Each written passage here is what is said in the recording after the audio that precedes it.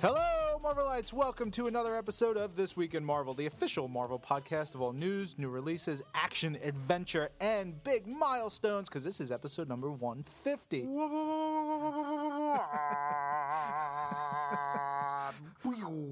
I'm Ryan Panagos, a.k.a. Marvel's Agent M, joined by...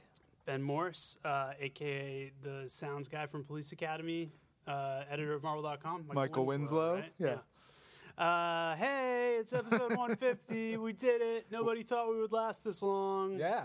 3 years. 3 years. Essentially. Almost. Yeah, or over. Well, we have to get 6 more weeks to be the official 3 years, but 150 is almost. Oh, my God. Never missed a week. Still.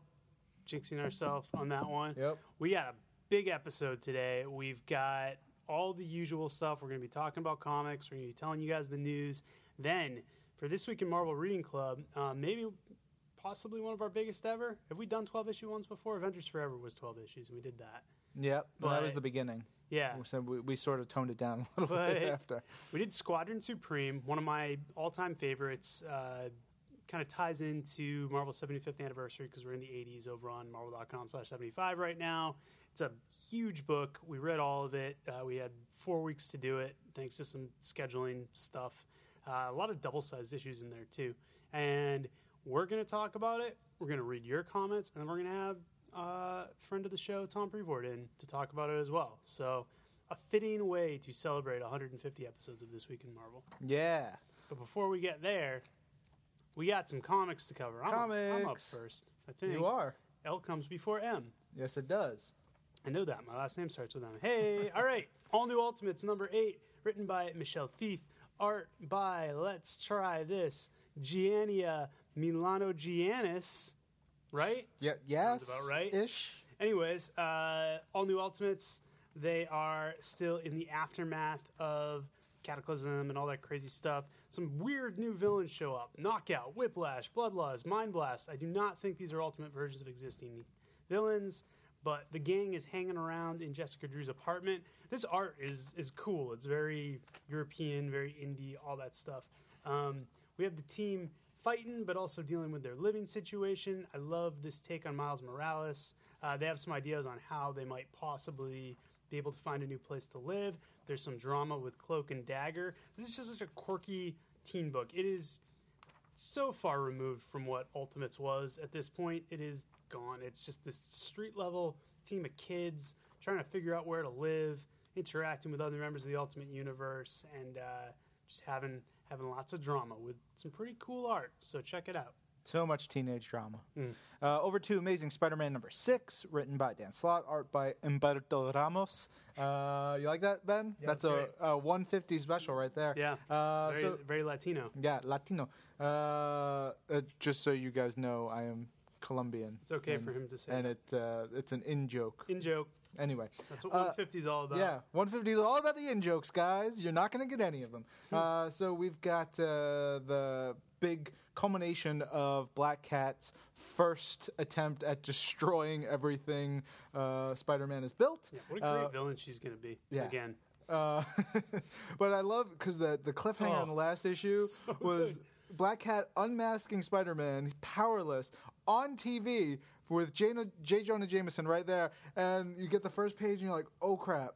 And then after that, you realize that Jonah pulled a super boneheaded move. Yep. Terrific. Pulled a total boner.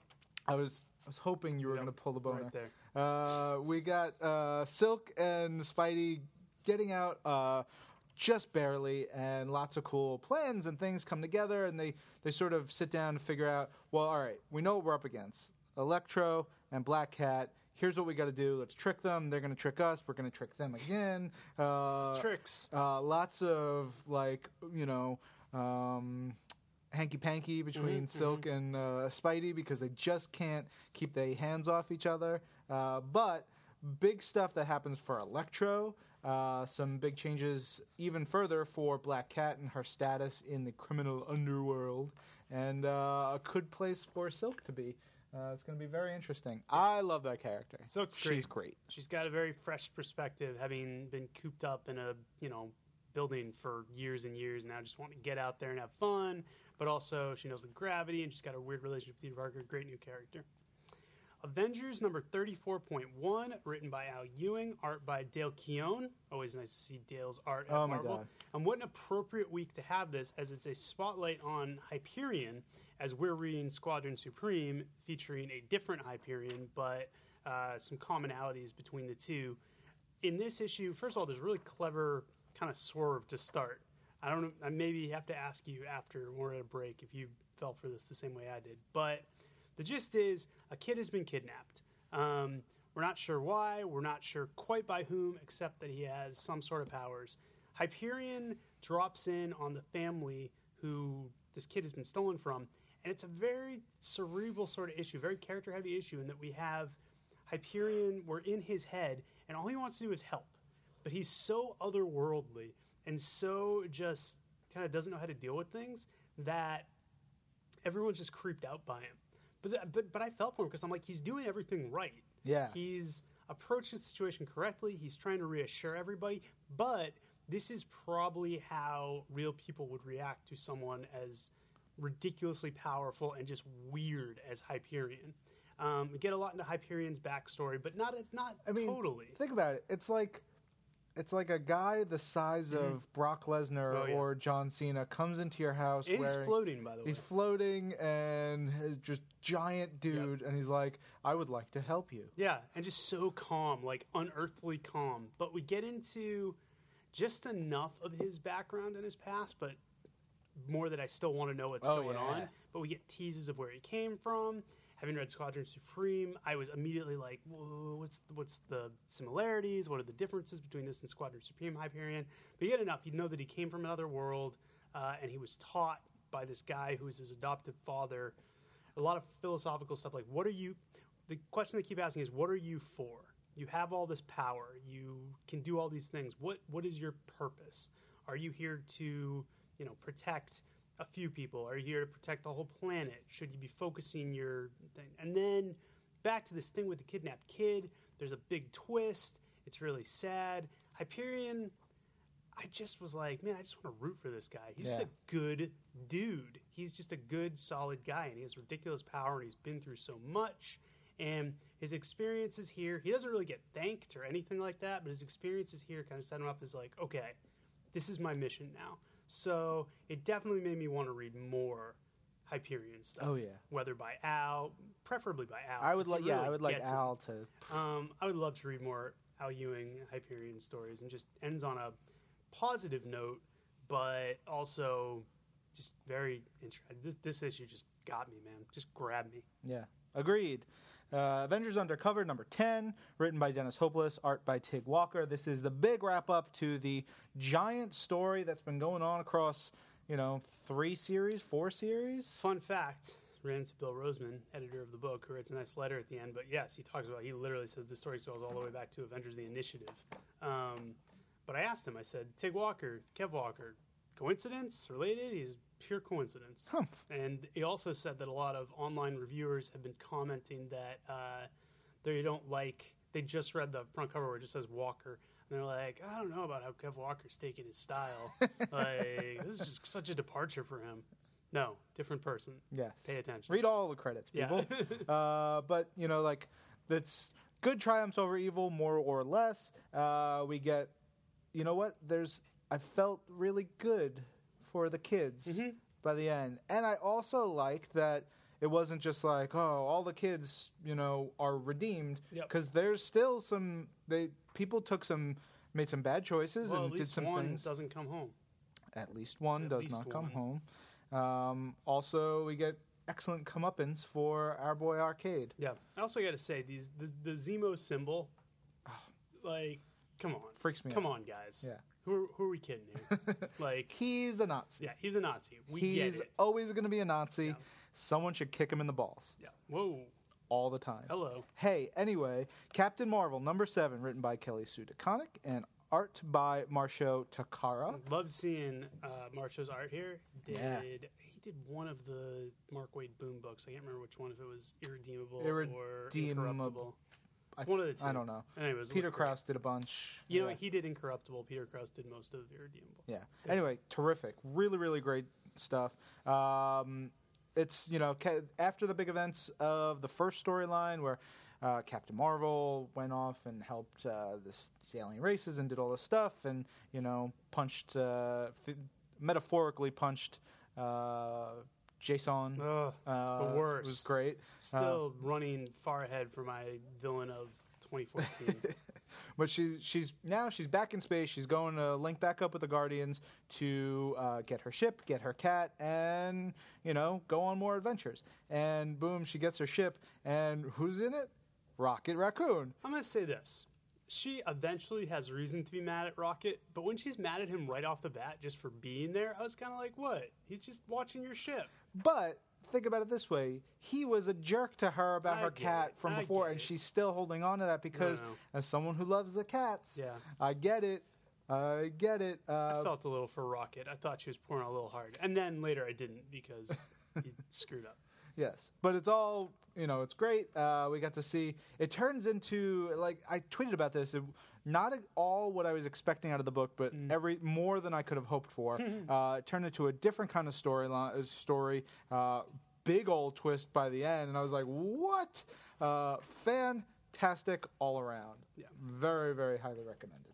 All right, Deadpool number 34, an original Sin tie-in, a flashback to the 90s. We've been waiting for this because we knew they were going through the ages and we knew they had to get to the 90s eventually. This is one of those issues that reminds us that Deadpool is a book where Jerry Duggan and Brian Posehn, who wrote it, can flip on a dime from hilarious to holy crap, that's the most depressing thing ever.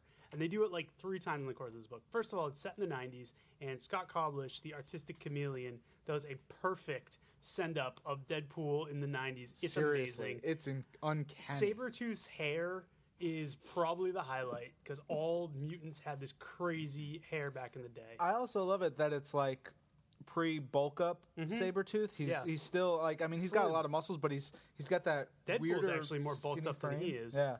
And I also, they use the old school Deadpool war balloons as opposed to the yellow ones. Very honest. So we flash back to our boy Butler, the jerk who put Deadpool through everything he went through, who is now dead. But he, at this point in time, has Deadpool under so many drugs and other stuff. He doesn't know what he's doing. He's losing his memory.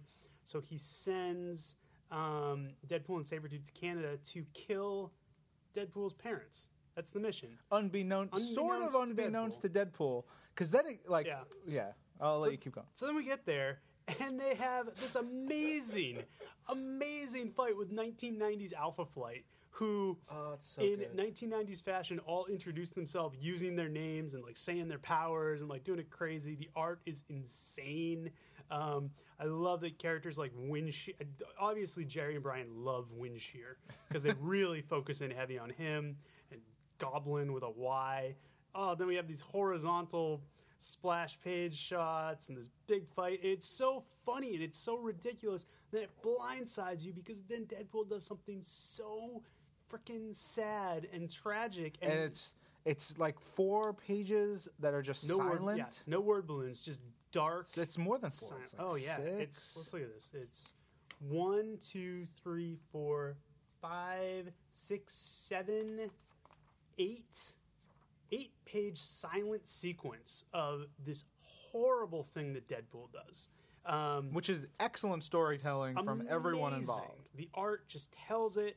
And look at Sabretooth sad. When is Sabretooth ever sad? Sabretooth's even he's like, that was messed up. You're twisted, bro. Yeah. And then we flip immediately back to Deadpool doing goofy jokes, 1990s Luke Cage and Iron Fist showing up, Deadpool finding out he has a daughter, stuff we didn't see that's crucial to the plot, more messed up stuff with Butler, and then it gets sad again, and then we go back to the present, and there's a segue to him getting hired by Tolliver, and then we go back to the present, and Agent Adsit revealing that he was telling this whole story because he knows everything that's going on, and this cute bit with Deadpool and his daughter, and sad again. It's just like, man, talk about running the gamut of emotions here, writing-wise, artistically, just doing everything. It was almost like, we talk about there's an 8-page silent sequence. It's like this book felt like it was 50 pages long. Because there's so many stories within the stories. Beautiful. In a good way. Yeah, beautiful work by these guys. Yeah.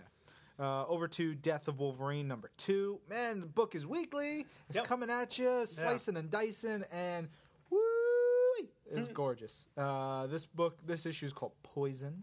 And obviously, you got Viper, who is now taking over Madripoor, and she got Sabretooth on a leash, and Wolverine's like, I'm going to get in there, I'm going to slick my hair down and look all, cool and grimy and hang out with some ladies and infiltrate a badass club and all kinds of stuff. Lots of great stuff. We don't get a lot of Steve McNiven art. Nope. But when we do, it is something special. Brilliant, really awesome fight sequence, several fight sequences.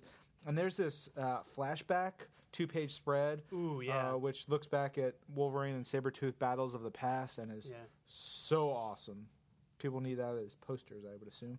Mm-hmm. Cool, we get an appearance of another character, and sort of we really get to see a deeper bit of why Wolverine is being hunted in this way right now, who's after him, and a lot of other connections, and it's just terrific. 2 more issues, and the big man bites the dust. Little man. He's big. He's got a big heart. Big heart. All right, another big one this week. Edge of Spider-Verse #1, featuring Spider-Man Noir, written by David Hine and also Fabrice Sapolsky. I'm trying to get the name right. Art by Richard Eisenoff. Spider-Man Noir is really cool because when the limited series came out, all those Noir limited series, I thought they were a really neat idea, but they never really got that much traction. But Spider-Man Noir, through the video game, through the cartoon, through this now, such a shelf life on this character, which I think is great because it's a neat idea. It's Spider-Man, a very harder-edged Spider-Man back in 1930s. Different takes on different characters. In this, we see what he's been up to. It flashes forward a few years from the last series. So it's Spider-Man in a world where he's kind of defeated everyone, which is different because it's like with our Spider-Man, there's always more stuff to do. With this Spider-Man, it's like, well, there were 2 villains. He beat them both, and so now he's just fighting bank robbers. But he goes up against a version of Mysterio here. There's stuff with Aunt May, with Mary Jane, and then it also becomes a Spider-Verse event because Superior Spider-Man shows up, Moreland shows up. It ties back into the bigger story. Beautiful art by Richard Eisenoff. Great chance to see these characters check in with this world, this universe, see what they've been up to. I wouldn't mind seeing more Spider-Man Noir in the future. Yeah. I mean, we will see him in Spider-Verse, and if he survives, it'd be great to see more of him in his own element. And Ultimate Spider-Man Web Warriors. Oh, yeah. Catch him in that as well. Well, that's what I was saying. He's going to be in the cartoon. He was in the video games. He's all over the place. Yeah. Empire of the Dead, Act 2, #1 is out this week with written by George Romero and art by Dalibor Talajic. And it's got more of that creepy, weird, political drama, vampires and zombies action from the first series. There's just like the creepy eye patch dude who I think is a vampire, if I remember correctly. Yeah, he's a vampire. And then you've got like the zombies that aren't quite that are adapting, which I think is cool because we've seen a little bit of that before in some of the Romero films, particularly Day of the Dead. You see, what's his name? Bill, Buck, Bob. There's a zombie that they sort of train. B name. Anyway, all that and more drama and political maneuvering coming. Fantastic Four #10, written by James Robinson, art by Mark Lamine. A lot of stuff going on here. Continuing, the Fantastic Four is basically split. They are all in terrible situations, and we're following each of them. In this case, a lot of time focused on the Thing and the former Miss Marvel, Sharon Ventura, now called She-Thing. They're both in jail. We find out why Sharon's there. James, again, really leans on his... Oh, yeah, go on. A question. Yes, please. How did She-Thing become She-Thing back in the day? I don't remember. She got exposed to... Remember when Thing was all, like, extra rocky? Oh, like spiky. Extra, like, ridge of spikes. And he could, like, beat up Hulk. She and him both got caught in a radiation, cosmic rays deal where they both got further... She got mutated into She-Thing, and then he got mutated further. She actually turned back for a little bit, but then I think Dr. Doom did something that switched her back again.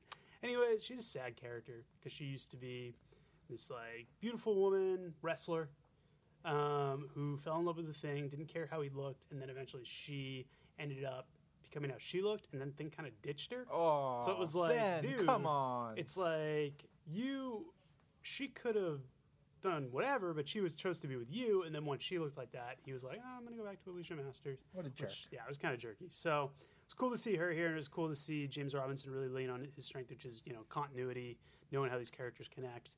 Also stuff with Reed Richards going up against the Wizard and Salem's 7, but not all of them. There's 3 of them because the Wizard formed another Frightful 4, and a last page cameo that was a little unexpected and kind of neat and fit really well.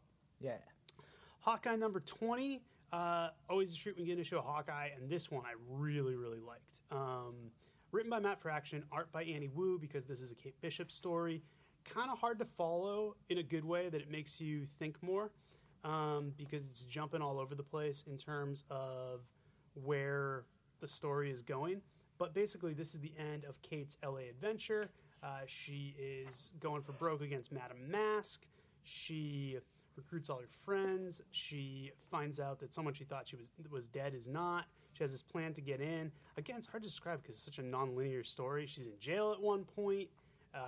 She is fighting Madame Mask at one point. She finds something out about a family member, and eventually she's headed back to help out Clint Barton. But the dialogue in this is just so great. Oh, man.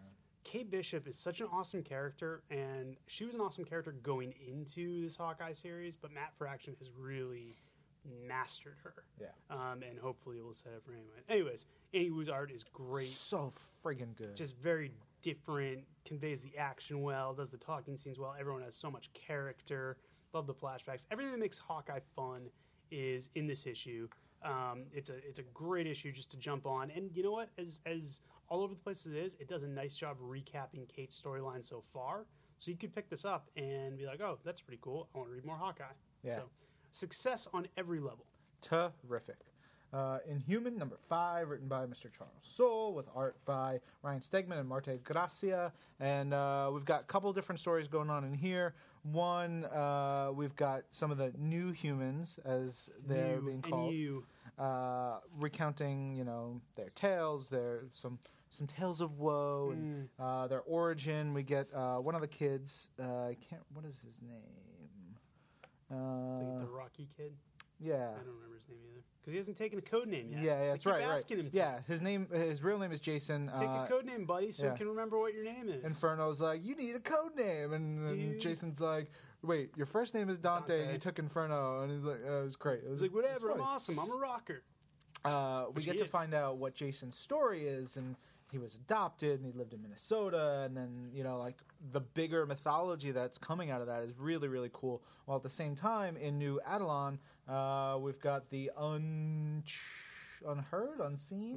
Unspoken? Yeah, I can't say his name. Yeah, right. The Unspoken is making a play for power, and he's tricking Medusa, but then Medusa's tricking him, but then he's tricking Medusa again. All kinds of backstabbing and big things going on, and the balance of power may be shifting for the Inhumans.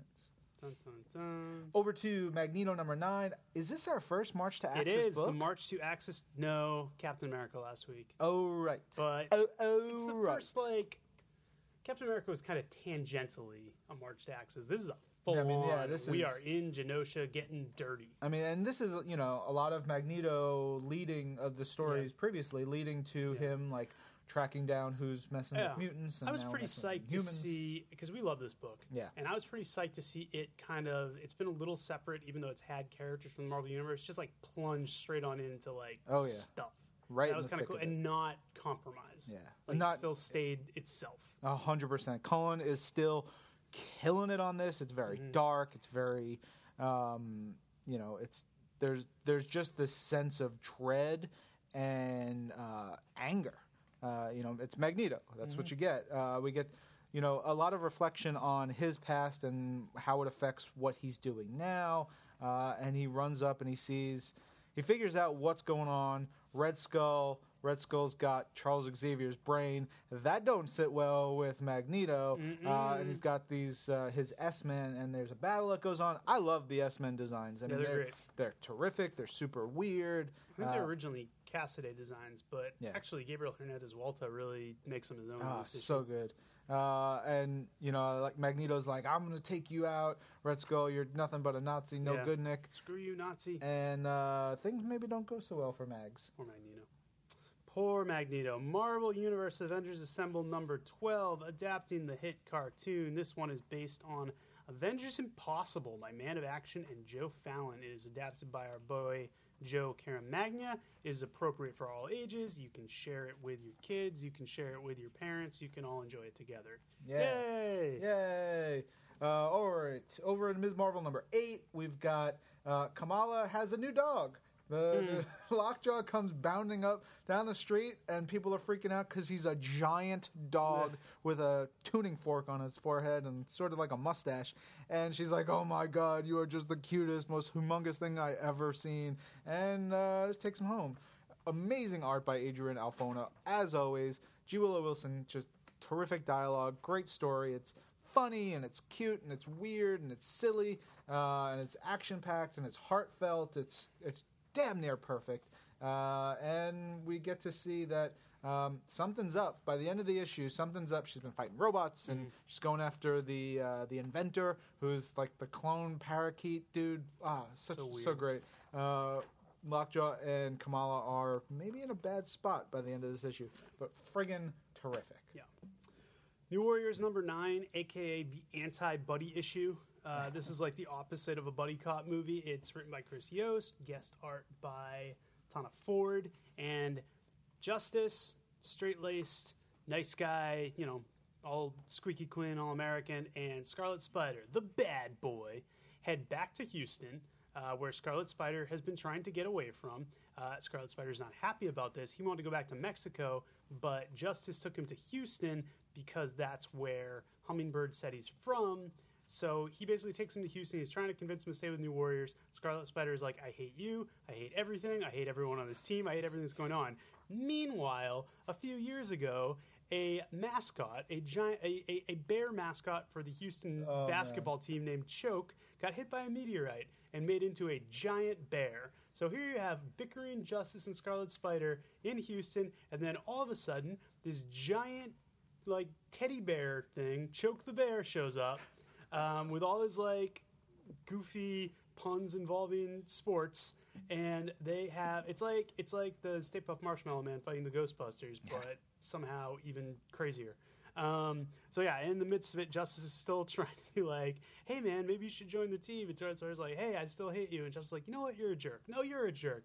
And it's just glorious. And the rest of the New Warriors go clubbing.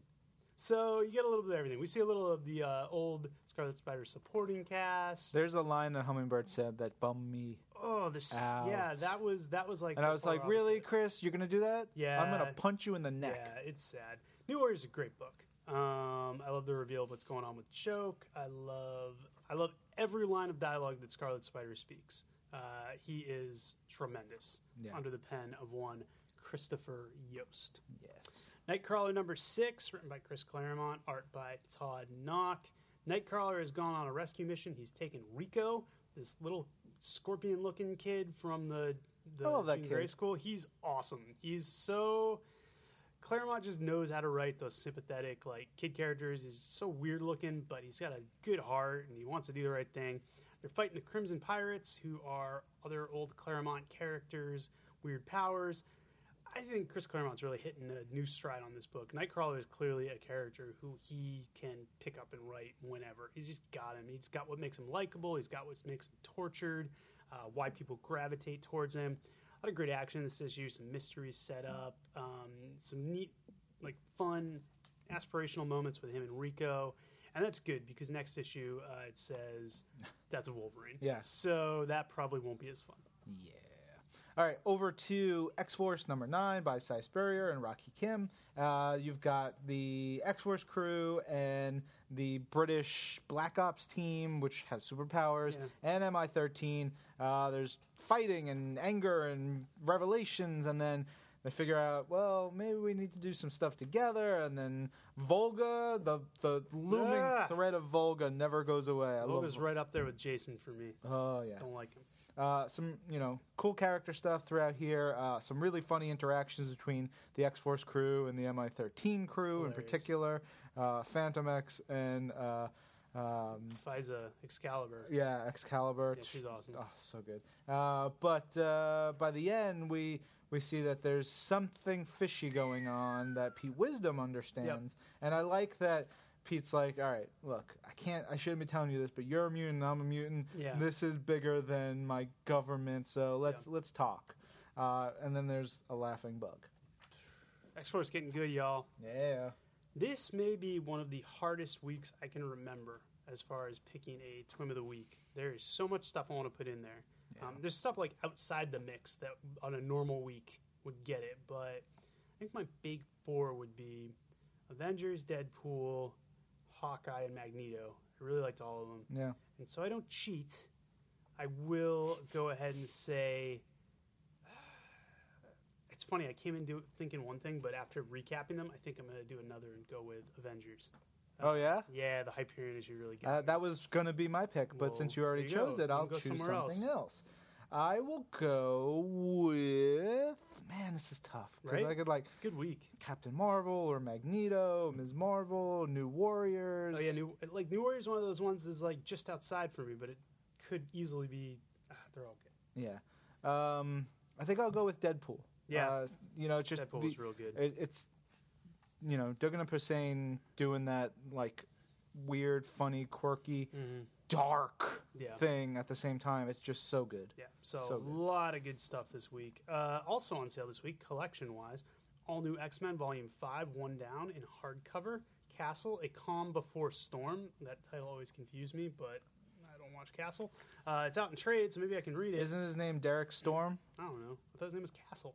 Frank Castle, not Frank Castle. Castle is the writer. Storm is his character. Nathan Fillion, come on the show and explain to us about Castle. Okay. That's my Nathan Fillion voice. You monstrous Nathan Fillion. Fantastic Four Epic Collection Volume 1, the world's greatest comic magazine in trade. Marvel Masterworks Fantastic Four Volume 16 in hardcover. New Avengers Volume 2, Infinity in trade paperback. Uncanny Avengers Volume 4, Avenge the Earth in hardcover. Winter Soldier by Ed Brubaker, the complete collection in trade, and X-Men Asgardian Wars out in trade. Asgardian Wars trade is so great. Yeah, man. That's the inspiration for Brian Bendis' current all-new X-Men arc, so yeah. Check it out. Neat. Digital comics on sale this week. We've got pretty much everything I've talked about already. Also, plus the Marvel 75th Anniversary magazine, which is available in print as well. Yep. We didn't talk about it because it's a magazine, but it's pretty neat. It's full of all kinds of cool stuff. A lot of behind-the-scenes things. And, definitely check it out. It's great for those who are interested in history. Also, we helped put together the poll for fans, Top a way to vote. Issues, yeah. And so those 75 stories are now we reveal them fully in here. I mean, they were revealed online, but you get a little bit more. You can see there. And Tim Stevens wrote an article about digital. Yeah, and I noticed you didn't get a thanks. I did not. And I was a little bothered by that. Yeah, I wrote part of that. I wrote the introduction to the top 75. I was like, I see the names and the thanks. I was like, Ben should be in here. Thank you. I appreciate that. Yeah. Coming for you, Jeff Youngquist. Yeah. Coming for you. Take that. Also on sale on the app, we've got Avengers number 100 through 114 and 119 through 123 from the original run. Collections on the app this week. All new X-Men Volume 5, One Down. Fantastic Four Epic Collection, the world's greatest comic magazine. Marvel Zombie Supreme. Man, it's just a Squadron Supreme kind of week. Oh, is that what that one is? Right. Yeah, that's when we're Jack of Hearts. Jack of Hearts. Yeah, we got Jack of Hearts. Miss Marvel Volume 9, Best You Can Be. In case you guys are confused, that is the previous Carol Danvers volume of Miss Marvel, because obviously Kamala is not on Volume 9 yet. Doesn't even have 9 issues out yet. Right. Unless literally every issue would have to be like 2 trades. Uncanny Avengers Volume 4, Avenge the Earth. Uncanny X-Men Volume 3, Holy War. I think that's from the Joe Casey, what's his face, Chuck Austin era. Yeah, I remember the priest outfits. Yep. X-Factor Volume 16, together again for the first time. X-Men Masterworks Volume 5, and X-Men Prelude to Schism. Very good. Schism. All right, on Marvel Unlimited this week, we've got all new X-Men number 24, Avengers Undercover number 1, Black Widow number 4, Captain Marvel number 1, Deadpool 25, Fantastic Four number 2, Hawkeye number 17, Marvel Universe Avengers Assemble number 6, Mighty Avengers number 8, Revolutionary War Motormouth number 1, Secret Avengers number 1, Superior Foes of Spider-Man number 9, Superior Spider-Man number 29, and Wolverine number 3. Lots of great stuff. Yep. Captain Marvel number 1 in there, right? Yeah. So that's chock full of goodness. chock full. Chock full. News. We got news. In comics news, I had a very cool chat with our chief creative officer, Joe Quesada, yesterday. I went in and talked to him about this Miracle Man story he's doing. That's crazy. In December, there's going to be a Miracle Man annual. It's actually called All New Miracle Man Annual, because that's what we do. We love the all new. Yeah, my brain broke. It's got 2 stories. One's by Peter Milligan and Mike Allred, the Ecstatics team. So they're going to be doing a new story. And then, big one is there's an old Grant Morrison script from the 1980s, and we're using it. It's never been used before because it wasn't published during the original run, and Joe is drawing it. So it's a Grant Morrison, Joe Quesada new Miracle Man story set in the time of Miracle Man. I got to go talk to Joe about it and how he got in touch with Grant, how he got the script. Him and Grant actually, I thought it was a case where maybe it was just an old script, Grant gave it to him and Joe drew it, but they've actually been like going back and forth and collaborating. Really? Yeah. That is amazing. So it was not like Grant's like, sure, you can use my old script. It's like Joe, first of all, Grant had to find it, which he wrote it on a typewriter, so it took him forever to find it. Or it didn't take him that long, but he sent it to Joe. It was all like yellowed and everything, and Joe's like, can I, because it wasn't scripted like a normal comic, he said it was scripted not page by page, but just panel to panel. And so Joe did like layouts, and then he sent it back to Grant, and Grant's like, yeah, that's pretty much what I was thinking, but what about this? And then so they went back and forth. So Grant was actually That's working amazing. on this. I know. I thought it was just kind of like Grant giving permission, but he was actually working on this. So that's pretty cool. But yeah, read more about it in the interview I did with Joe. He has a lot of cool stories about the process and about who his influences are. It might surprise you. It's very cool. Man, if this leads us to getting Grant doing stuff for us Who knows, again, man? I will be so happy. I'm going to punch somebody in the face. I'm so happy. That blew my mind, though, when he told me, he's like, oh, yeah, Grant and I have been emailing back and forth. It's like, this is a thing. That This is happening. terrific. Yeah. So, on the other end of the spectrum, that is Miracle Man. We also have Axis coming up. Started 30 days of Axis this week. Dig this, people. For 30 days, beginning on Monday, and this includes Saturdays and Sundays, you follow Marvel.com, follow all our social media. I'm talking Twitter, Facebook, Instagram, Tumblr, Google+. It was going to be Pinterest, but Adrienne Cowan said, no Pinterest. She didn't want to use Pinterest. I don't know why. But all of those, every single day for you, we're going to have something you have not seen from Axis. Whether it is Rick Remender talking about a character who's going to be involved in a new quote. We have preview art from Adam Kubert. We have dialogue pieces from Remender's script. We got everything. So it's going to be a really neat look. We got 30 of them, and it's going to keep going. It's going to be sustained.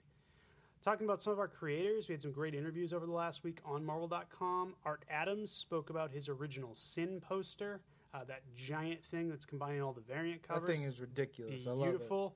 Mahmoud Asrar opened up his all-new Young Guns sketchbook. Some incredible stuff. All his all-new X-Men work. Tim O'Shea dug into that with him. And Russell Dowderman I spoke to about Thor, and he gave me some character designs, some black and white pages that hadn't been seen anywhere else. So a lot of behind the scenes. This is stuff you get on Marvel.com. Dowderman was on Cyclops, right? Yes, sir. And now he's on Thor. Fun fact, he did the first couple issues of Cyclops, got married, went on his honeymoon, came back from his honeymoon, and was told, hey, you're doing the new Thor. So that's pretty great. Hey, I'm just Yeah. going to start doing comics for Marvel. I'm going to get Yeah. married, and now I'm being put on one of the Yep. biggest books that all the negotiations, but like everything took place while he was gone, so he wasn't privy to any of the, hey, you might end up on Thor. Like that all took place while he was on his honeymoon. Came back, you're doing Sweet Thor. gig. Okay, cool.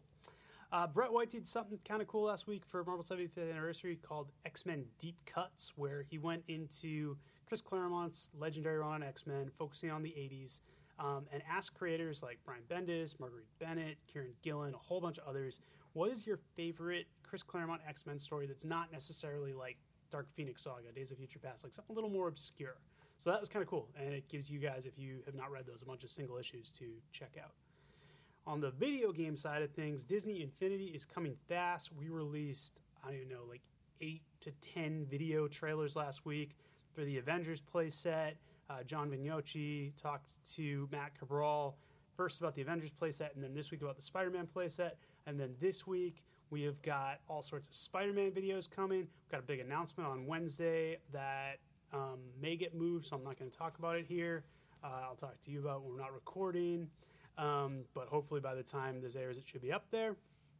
Outside of Disney Infinity, over at Lego Marvel, they just got nominated for a Golden Joystick Award for Best Multiplayer Game, so go and vote for them on that. And then Spider-Man Unlimited is starting to ramp up, revealed some more new costumes. Ben Reilly, Scarlet Spider is in the game. I got a whole list of all the reveals through November. There is some crazy characters you would not expect to be in there. Not just Spider-Man, Spider characters of all sorts. And we will be sticking close to that. We got some more. The game is live now. Oh, is it? Well, not as of you and me talking now, but I will put it on my tablet. Tomorrow it is live. My Galaxy Tab S, provided by Samsung. Bum, bum, bum. Yeah, so it's going live tomorrow, Wednesday, and if this goes up Thursday as planned, you guys should be able to play Spider-Man Unlimited. Nice. What else we got? This week, Captain America, The Winter Soldier came out on Blu-ray and the DVD, as did Marvel's Agents of S.H.I.E.L.D. Season 1 out on Blu-ray and the DVD. And so guys picked those up. We had a fun fan event in L.A. I hope it was fun. It actually hasn't happened yet in our time, but by the time you're listening to this, it will most surely be done, and we'll see if... God, I hope it went well. Yeah, really. Boy, ooh. You guys couldn't see me pulling my collar. Yeah, you did. But I did. Yeah, very cool stuff. What else? Well, I guess we're starting to gear up for New York Comic Con a bit. Oh, so soon. It's creeping. It's creeping. And yeah, in 2 weeks, Agents of S.H.I.E.L.D. Season 2 launches same day as Disney Infinity comes out. It's going to be a huge day.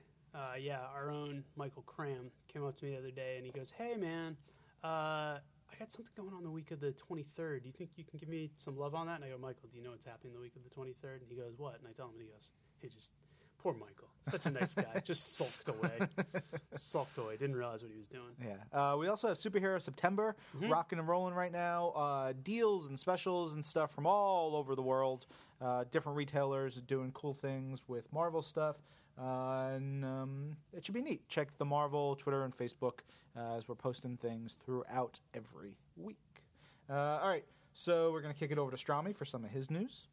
Big 150th episode, Strami. Don't screw it up. Yeah, you better deliver, kid. Yeah, better have some big stuff. Hello, this week in Marvelites. This is Marvel.com editor Mark Strom, joined by Marvel.com assistant editor Patrick Kavanaugh for another thrilling installment of the Strami and the Wolfman Show. Kicking things off, Marvel's Captain America, the Winter Soldier, and Marvel's Agents of S.H.I.E.L.D. are now available on Blu-ray and DVD. You can pick both up, and actually we had one fan asking if there was going to be like a superset of like the two, since Captain America sort of like crosses into S.H.I.E.L.D., which I mean we're not, or at least I don't know if there are any plans or not, but there isn't one, but you can like duct tape the cases together if you want, so then it'll be like your own superset. What aisle would we be able to find said duct tape, just to make this an efficient purchase?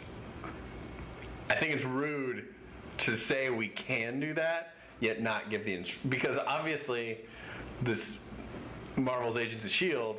is going to be in the Blu-ray section, and then Marvel's Captain America, the Winter Soldier will also be in the Blu-ray section, yet you're not providing us with enough information to actually make this super set. So I don't think we should offer that idea until we get all the facts. I apologize to all our listeners for including Patrick on these podcasts. So anyway, you can pick them both up at, I don't know, local stores, local Blu-ray stores. And to celebrate both, releases. We've got some cool stuff going on for Marvel's Agents of S.H.I.E.L.D. We were releasing some clips from some different featurettes that are available on the set, as well as a couple of the deleted scenes that you can find on there.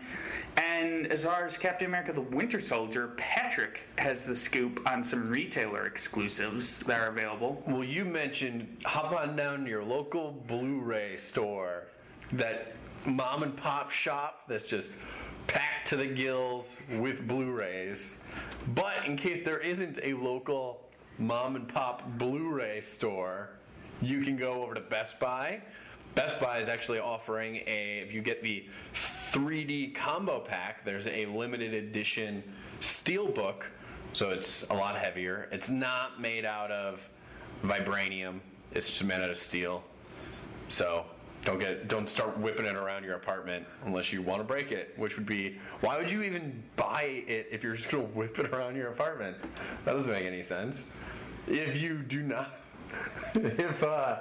don't go to Best Buy, you could also go to Target. At Target, you can get some extra content. There's some special features, there's some unlockables that you can redeem to get a little bit more content. But if you're more of a packaging person and you prefer those cool things to put up on your shelf, if you go to Walmart, you can pick up one of 5 or all 5 if you're money bags like, I don't know, Scrooge McDuck or something. You can buy all 5 different, they come with a little like cardboard sleeve, an O sleeve, I believe they're called, from the amount of times I had to write that down. But there's one of 5 featuring Captain America, Winter Soldier, Nick Fury, Black Widow, or Falcon. So you can do that. But if you are steering away from physical media altogether, if you prefer the nomadic lifestyle and you don't like being tied down to belongings, then you can also purchase through iTunes a copy on HD digital, and you'll get some more exclusive content that way. So I believe that covers... Oh, or you could also just go to your local mom and pop Blu-ray store and not get any of that cool stuff. So clearly you don't want to do that. And we were getting a lot of comments over Twitter earlier this week about the Target exclusive not being available. I've been told that has been cleared up. So now if you go to Target to get your copy, you will be able to get the exclusive content. Of course, let us know if that is still not the case, and we'll keep on digging into it. And they also sell duct tape. So I don't know. Again, I don't know what aisle. Strami will get back to us. He'll get back to each and every single one of you personally. You're just going to make this the running joke of the podcast, aren't you? Until I forget. Okay. And there's also an HTC offer, isn't there? Why, there is. Yes. Well, if you've seen Captain America the Winter Soldier, you might remember a pivotal scene involving Nick Fury and Captain America, where Nick Fury has to send text messages to Cap with some details on what's going on with S.H.I.E.L.D. And there's currently a contest going on where you could win a limited edition Hail Hydra stamped HTC One, just like the one Nick Fury used. Nick Fury's did not have the Hydra logo on there because he was a good guy. Or was he a bad guy? I don't know. Go see the movie or go see it again to remind yourself. Hint, he's a good guy. Anyway, you can win one of those phones that Nick Fury was using. If you head on over to Marvel.com, you'll learn all about how to enter to win one of those HTC Ones. All right. So hopping over into the world of television, starting off with some more Marvel's Agents of S.H.I.E.L.D. news. We released the synopses for the first 2 episodes of the season, which feature the S.H.I.E.L.D. agents going up against Crusher Creel, who Marvel fans may know as the Absorbing Man in the comics. Tons of guest stars, including Lucy Lawless and Henry Simmons, new cast members like Nick Blood. Tons of awesome stuff. You can check out all the details, including details on a cameo by Haley Atwell as Peggy Carter in the season premiere. I really think they should give her own show. I think you might be onto something there. All right, put that word out there, and if anything comes of it, I'm gonna call up Jeff Loeb. And yeah. I'm fairly certain if this happens, we make lots of money. I'll text him on my HTC One. Nicely done. So, we also released the first full group shot of the entire team from the upcoming season. Actually, I was just posting that right before we came in here to record this podcast, so you can check that out on Marvel.com right now. And over in the world of Marvel Animation, Patrick's got some updates on this week's Ultimate Spider-Man, as well as Avengers Assemble and Hulk. Yeah, well, you'll notice, as I'm sure you're all watching Marvel's Ultimate Spider-Man Web Warriors, is that there's a lot of new characters popping up. So make sure you keep looking on Marvel.com, because we are planning on giving you guys a brief background of all those new characters who we were introducing. So this past Sunday we had introduced Agent Venom, and you had been able to see a couple days earlier just a little bit of background information, so that way you're not thinking, who the heck is this guy or gal? Who are they? You'll have at least a little bit more idea of who these characters are. So definitely keep your eyes on Marvel.com for that. This next episode, we've got the introduction of Cloak and Dagger. So that's we got a clip of Spider-Man realizing that maybe him and Dagger are fighting for the same good. You think that they're foes, but they might actually be friends. So keep your eyes on Marvel.com, because later this week you'll learn a little bit more about Cloak and Dagger, if you have no idea what I'm talking about, which would not be surprising. But in other animated series news, we've released the premiere dates of Season 2 of both Marvel's Avengers Assemble and Marvel's Hulk and the Agents of Smash. So for Marvel's Avengers Assemble, you'll be able to tune in to Disney XD on Sunday, September 28th at 8:30 a.m. Eastern Time. 8:30 a.m. Eastern Time.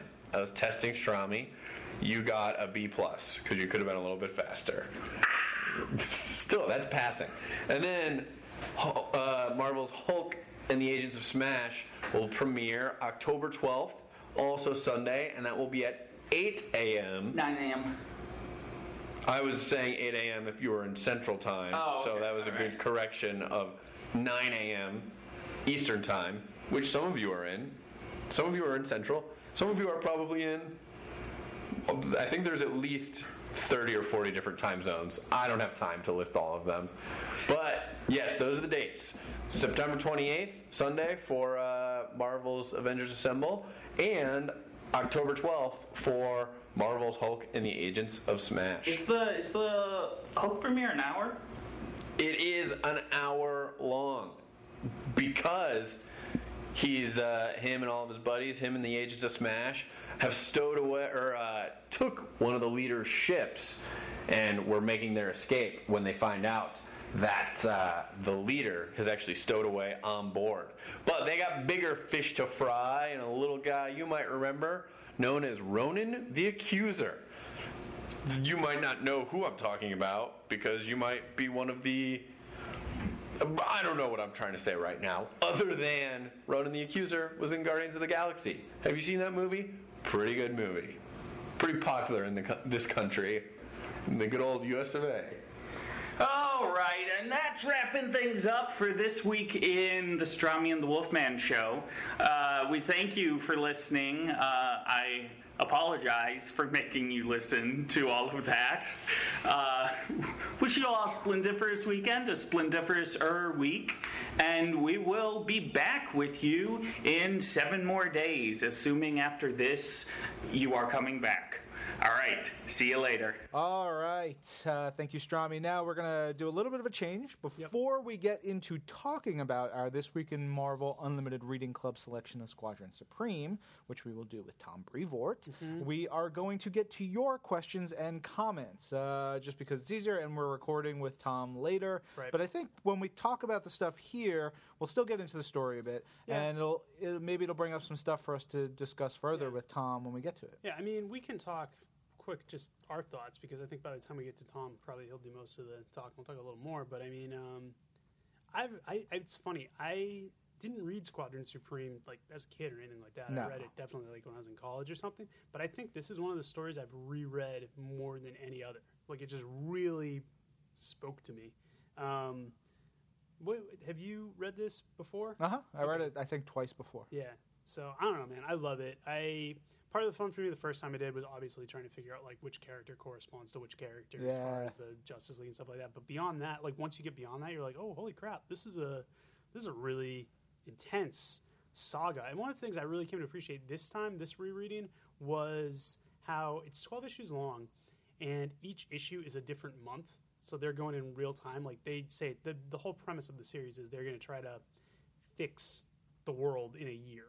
So when you start a new issue, like a month has passed since the previous issue. Yeah. And I really got into this time. That's way like, even though it works as a larger story and there's subplots going on and there's character relationships developing, and there's like big ethical, moral stuff going on, each issue has like a huge adventure in it. And that's one of the things I was waiting for. I was like, oh, are we almost to the Tom Thumb issue? Or are we to the one where Dr. Spectrum does that thing? Or, you know, the Golden Archer issue, which is like horrifying. But like there's like every one of them stands out. Like everyone gets a little spotlight, and every character gets some cool stuff. Or get to the Hyperion like kind of two-parter.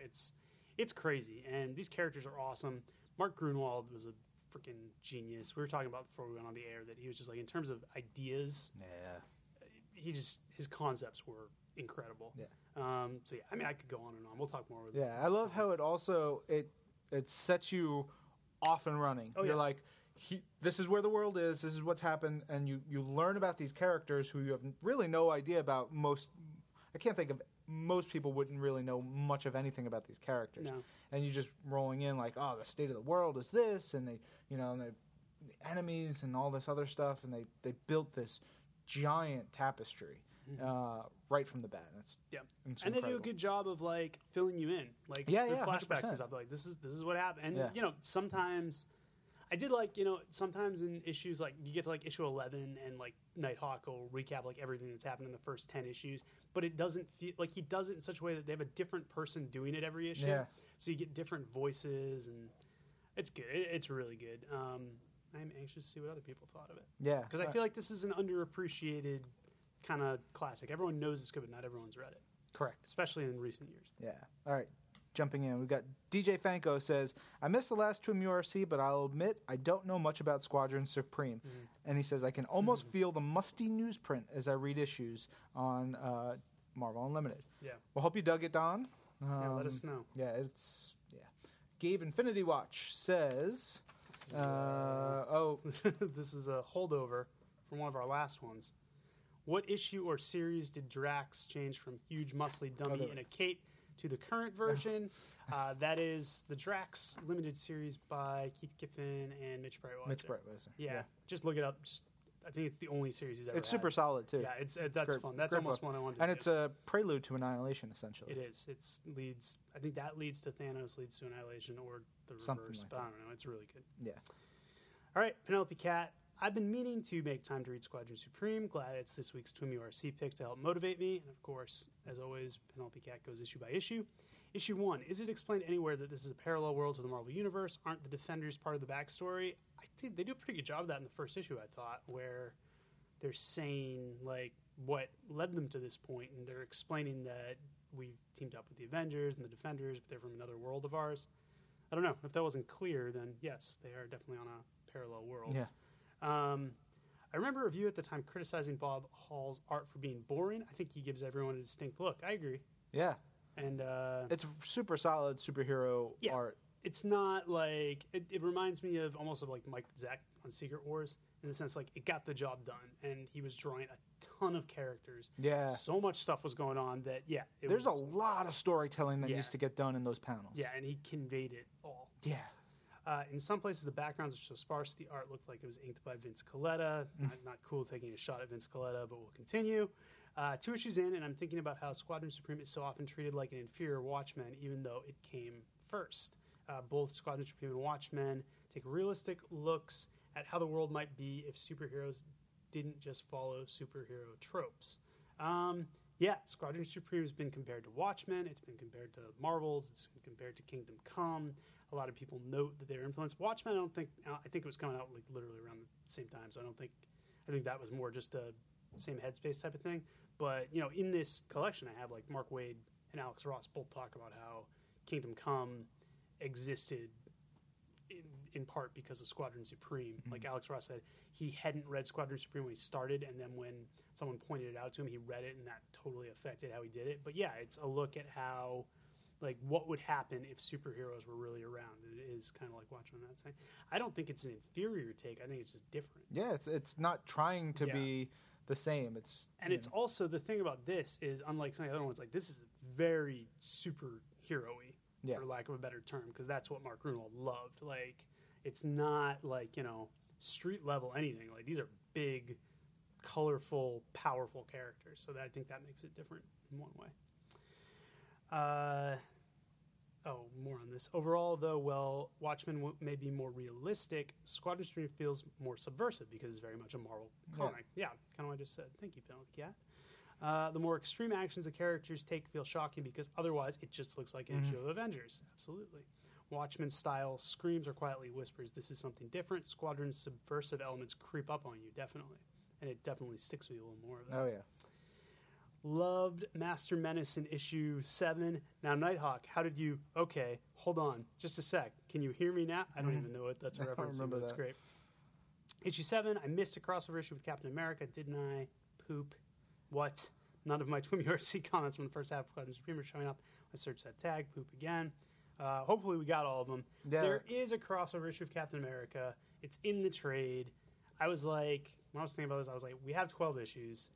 They do a nice job recapping the Cap issue. Yeah, I didn't feel like I was lost. I was like, okay. It's cool. You guys can track it down if you want to read it. It's a solid issue, but I don't think it's totally necessary. Mark was writing Cap at the time. Right? Yeah. So it crossed right over. I do like how Captain America on this cover I have, his Alex Ross cover, is like there, way in the background.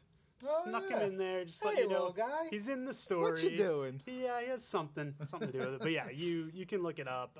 Hold on, I'll tell you the number right now while Ryan reads the next comment. Yes, all right. So we're going to have 1.5 million pages of tweets from Tech Lord. Yeah. Because just likes to use photos and all the posts. Just fun for you guys following on Twitter, but for us reading it, it gets a little. So I had to cut Tech Lord. I had to cut down some of them just because it didn't make sense. Also, just before we get into that, Captain America number 314. If you guys want to read it from the original Captain America volume from 1968. Very good. All right. So Tech Lord says Stanley presents Squadron Supreme. We start off seeing that Hyperion thinks a domino mask is effective. Well, go ahead. I mean, is it any different than a pair of glasses? Yeah, or anyone else who wears a domino mask? Yeah. I don't know. I did like that at the beginning, like they all get new costumes as of like the end of the first issue that don't have masks in them. Yeah. And in flashbacks throughout, or if you look very closely at their torn costumes at the beginning, you can see what their old masked costumes look like. So that was kind of cool. Yeah. Squadron Supreme reminds me of when Stan Lee did Just Imagine at Distinguished Competition and reinvented their big names. I don't remember that too much. I remember it. It was kind of cool. It was a neat idea, but that was Stanley really like he literally just took like a name of a character and was like, if I heard this name, this is what I would do. So a little different. Yeah, no, not so much an homage. Yeah. Or whatever this is. Lex says glowing golden tow bar on this green tow bar refers to the color of the. I don't know what that is. It's a picture. Thing. We don't have the picture here. It's a Dr. Spectrum thing. And he says, I get that it's a ripoff homage to the Distinguished Competition, but don't read so I needed the hints. So he's saying that needed some of the help because he doesn't read. If you don't get it, it doesn't matter. Sure. These are archetypes, really. If you do read it, it's kind of neat for a little while. Like I said, when I first read that, it was cool. I was like, oh, cool. Blue Eagle and Golden Archer don't get along, just like some of them. And seeing like the extreme some of them go to, that is part of the fun. Is being like for instance, like I'll just use the DC character names, like Hawkman and Green Arrow don't like each other, but they would never like take it to the extreme. Yeah. Blue Eagle ends up taking it to with Golden Archer, or even Dr. Spectrum being like, Green Lantern's kind of a jerk. Like Dr. Spectrum, he's kind of a jerk, like especially when he's dealing with Nuke and all that stuff, and the way they all treat Tom Thumb. They're such they're human. Yeah, they're human, and it's crazy. He says, "You sneaky sons of fishes." What a great line. Great line. Such a cavalier attitude. Oh, no, he says, such a caviar attitude. They didn't tolerate that at my school. Get it? Because sons of fishes. Hello. He says, in quotes, "How can we say we were under some alien's control? Worked for Spider-Man if you leave out alien." We don't know if it's worked. Yeah. Also, the other thing about Squadron Supreme, and this, I remember when Busiek brought them in for Avengers when he was doing it with George Perez, is almost every appearance they've ever made, they're mind controlled. Like every time they show up in the Marvel Universe, they're under someone's control. They even here in the Captain America issue, like Nighthawk recaps their history and knows they've been mind controlled like 3 or 4 times. It's fantastic. Someone should do something about that. He says, talking about the phone that Hyperion's like, I have the only work, or is it Kyle? I think it's Spectrum. One of them has a phone. Is like, I'll have the only working phone. Yes, who would you call? Exactly. I love that. It looks like Kyle's phone, and the White House's work just fine. Yeah. And I don't know if this is, maybe he's just tweeting to himself. He says, "Really, Lex, phones are where you can't suspend disbelief." That's great. I like that's it. Great. Yeah, good self-awareness. Hyperion looks like he's wearing a wrestling championship belt or a diaper. I like the championship belt. Yeah, it's pretty big for a championship belt, though. Lex loves the word balloons on the cover to issue 2. He wants to hear, Lex says, in case it hasn't happened before this tweet, please can we hear some of Agent M's accented readings for the Golden Archer? Hey, hold your horses, mate. Wait, is he what is it? Where is he from? I can't remember. I think he's Australian. Right? I think. Hold your horses, mate. Yeah. Wouldn't be running behind schedule if it weren't for the dengue Dr. Spectrum. It doesn't even say that. I don't even know, man. What are you even saying? So hopefully that worked. Yeah, that was great. Well, I think you gave him what he wanted. Yeah, tons of that. He says there's an Injustice comic that this reminds him of, where this Hyperion wannabe decides to rule the world to save it from himself. Har. Yes. What? What are you going to say?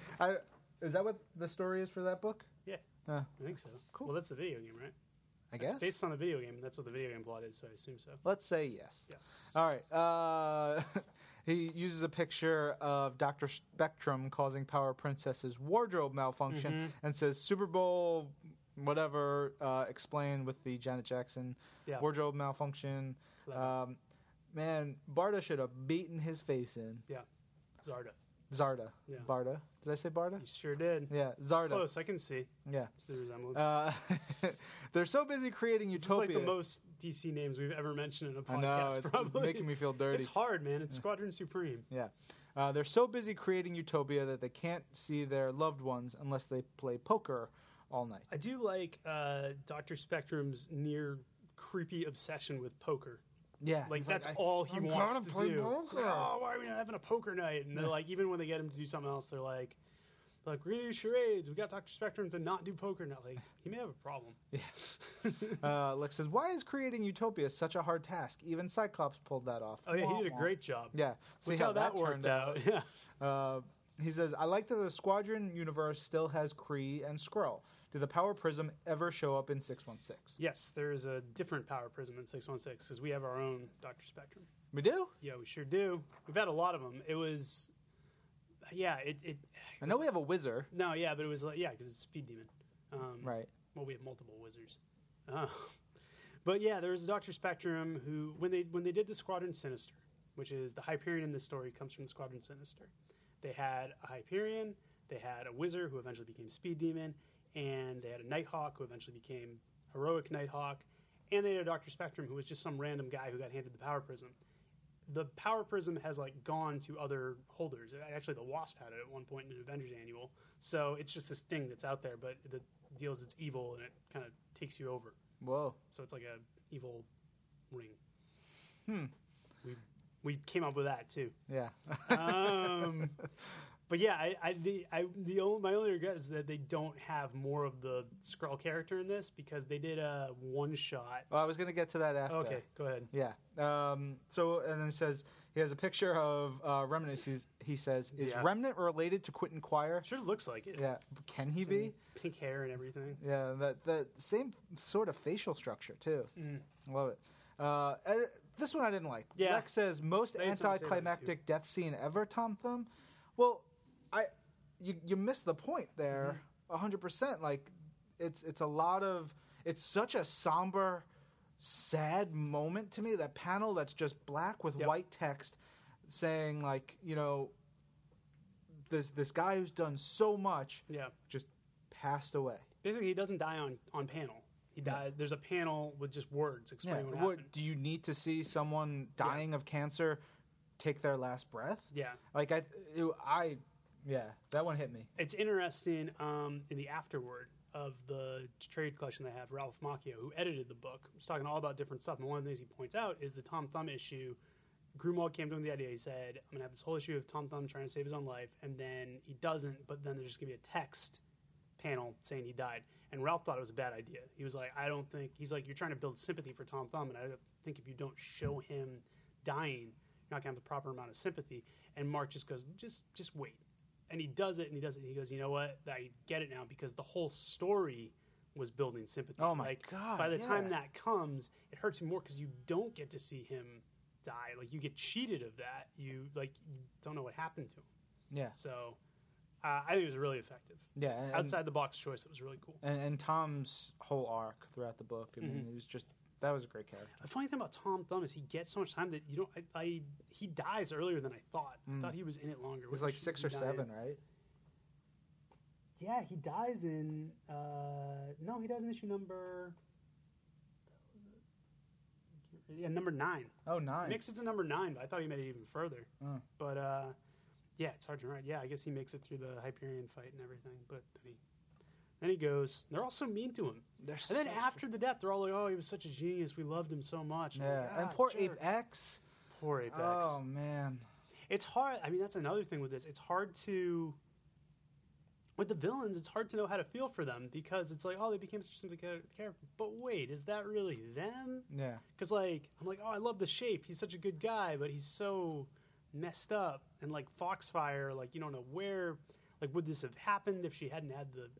It's a lot of stuff. There's so much to talk about with this. Yeah. So continuing on, Lex says, thanks to Specs Machine and Foxfire, we can see awkward pillow talk isn't only in the 616 nor 1280. Is 1280 the designation that I don't know.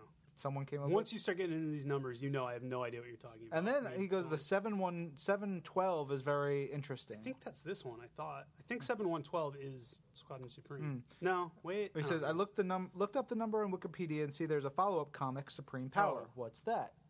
712. Well, Supreme Power is a different version of the Squadron Supreme that came years later that was J. Michael Straczynski and Gary Frank. It was a Max book. Max book at first. Crazy. Yeah. And then it became Marvel Knights book. Yeah. Became Squadron Supreme. We'll get to that at the afterwards. And he says, Arcana spells magics with a K. I'm convinced Mark Grunwald or Ralph Macchio knew some real-life Wicca. From what I've read of Mark Grunwald, that seems like a Grunwald thing. Lex says, the series has a surprisingly high body count. We lost another few members after Tom. It's not. I didn't find it surprising. I felt that fit the tone of the series. Again, I know it says a few times, but going back to, again, the afterword with Macchio, he talks about how Mark came in saying, like, I'm going to kill all these characters. And Ralph was like, I don't really like killing characters. You can always use them later. He goes, no, trust me, the story needs this. Because the whole point of this story is to show real consequences of what would happen. And if this happened with beings this powerful, that's kind of what Nighthawk gets into at the end. His whole rationale is everything you've set up requires you, which is beings this good and this powerful. Yeah. He said if beings this powerful were doing this sort of stuff, people would die. Like a lot of people would die. And he goes, you need that for the stakes. But that last page where they're just like listing off the casualties just in that last issue, heavy. Yes. Who asked this question? Infinity Watcher asks, to Lex, is it worth the read? The 12 issues kind of turned me off. Found it hard to fit into my reading schedule. And Lex says, I've been enjoying it, but it's really 2 6-issue Twim URCs. Certainly glad I fit it in. Well, I'm glad you enjoyed it. Very good. Lex says, ironically, not being a super alien also makes Hyperion less of a Superman. Yeah. Last one from Lex. He says, so the Squadron Supreme ends with a high body count and the nation about to plunge back into despair. Real feel-good story, huh? Again, we didn't promise you that. But that's not the point of the story at all. I mean, not all superhero stories are feel-good. That, especially when you're looking at something that deals with a real life, with real stakes and consequences, and set in this world where, you know what, let's tell this story the way we want to tell it, not worrying about, well, what's going to happen in issue 13. Yeah. This is what happens. Yeah, that's kind of. I mean, even though we've since told stories with serious impacts like Civil War and stuff in the Marvel universe, this kind of is a story you couldn't do in the main Marvel universe because it's basically tell this story and then just leave it, and it would be picked up. Yes. So if you guys have read this, and I'm sure we'll talk to Tom about this too. There's the End of the Universe, Death of a Universe one shot, which is written by Mark Grunwald and picks up after this, and it's I think it's a must read. It's really good. Yeah. Hold on, we have a note coming under the door. Did somebody book the room? No, it's Jason needs equipment. We sure can, Jason. I don't. Okay. Does he need to get in right now? I don't know. Yeah, you find that. So we have Death of a Universe, which is terrific. It was a original graphic novel, and so I definitely highly suggest you read that. It is on Marvel Unlimited.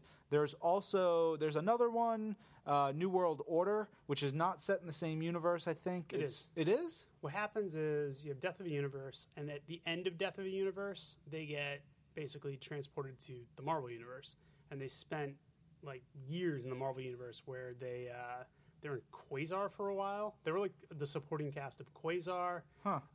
They had what I was talking about earlier, that guest stint in Avengers, Busick and Stern's Avengers, like the second arc. Squadron Supreme shows up, and Hawkeye makes fun of him for always being mind controlled. It's kind of cool because I think that was what prompted me to read Squadron Supreme the first time. I was like, who are these characters? And then that actually leads directly into New World Order, where they go back to their world. They've been gone for years. Mike McCone drew it. Yeah. I want to say Busick wrote it. But I'm no, not sure. I don't think it was think someone else. I think it's someone else. Yeah, I think it's someone. I know McCone drew it.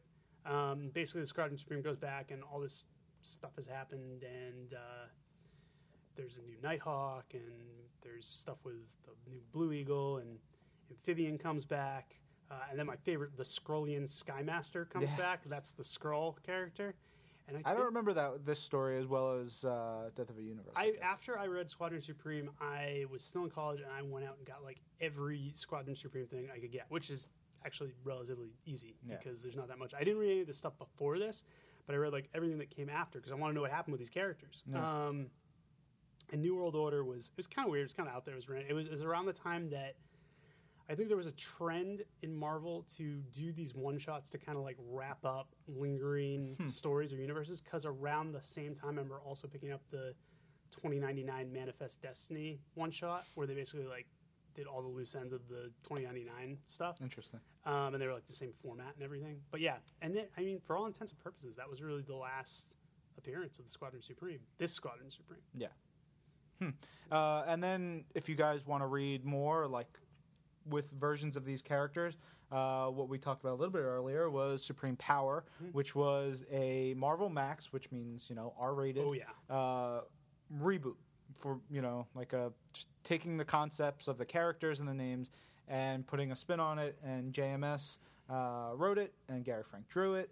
And there's nudity, there's cursing, there's extreme violence. Oh, yeah. Like, makes this look tame. Yeah. And this was not tame. No.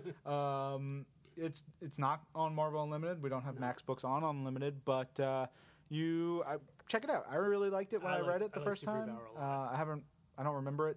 And it sort of went in a couple of different directions. Supreme Power itself kept going, and then it turned into relaunched as Squadron Supreme. Relaunched as Squadron Supreme, not a Max book. Yeah.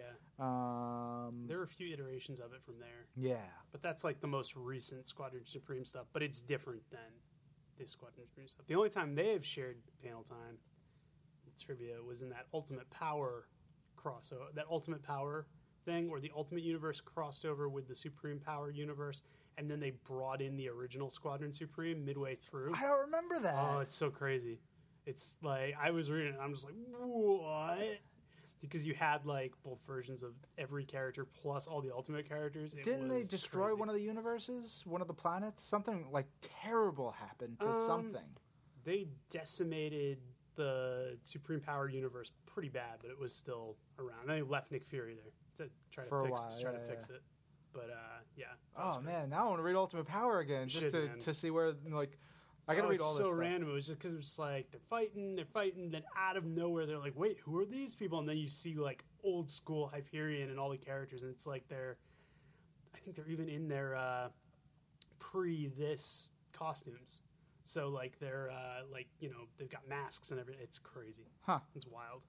Wow. Well, there you go. Plenty more to explore, and we've got more.